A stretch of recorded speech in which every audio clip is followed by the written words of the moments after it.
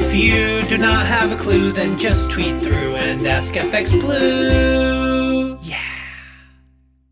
Hello, good morning. It's Wednesday the 17th. I'm FX Blue and I'm back for another beachfront market briefing. So we had employment data for October out yesterday.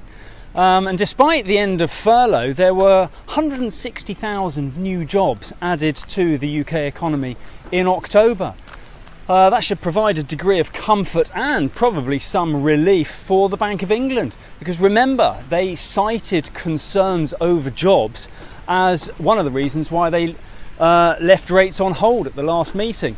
Andrew Bailey has suggested that every MPC meeting is in play for a rate hike, and since saying that, it's rather sharpened the market interest. However, once bitten, twice shy and all that, so there'll be a degree of caution after the last meeting didn't deliver the rate hike expected. But the unemployment rate also fell. That dropped from 4.6% to 4.3% as a shortage of workers remains a key issue. But overall, just shy of 250,000 new jobs were added to the economy in Q3, and that should support the idea of a rate hike to help cool inflation, especially when Bailey said yesterday's data will be a significant factor for any rate decision.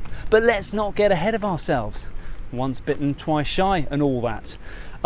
Inflation data was out this morning. The headline number rose from 3.1% to 4.2%, more than double the Bank of England's 2% target, and naturally that will add pressure for a rate hike, and that helps sterling recover a little against the dollar. We're around 134.50 against the dollar this morning, but let's not get carried away with interest rate expectations. Once bitten, twice shy and all that. Over in the US, the consumer seems to have started holiday season shopping a little earlier than normal this year. Retail sales was up 1.7% in October. That was after a 0.8% increase in September. And it looks like the supply shortage concerns have encouraged consumers to make purchases as and when products become available to avoid concerns over empty shelves later in the year. Industrial production, that data was out, that also showed a healthy increase, and the economy generally looks like it might be emerging from the soft patch that we saw towards the end of summer. This has been reflected in the market, where the dollar index is settling into a new higher trading range. We saw 96.25 yesterday as euro dollar slipped down towards the 113 level, which is where we opened this morning. Right, enjoy the view, have a nice day, join me again tomorrow.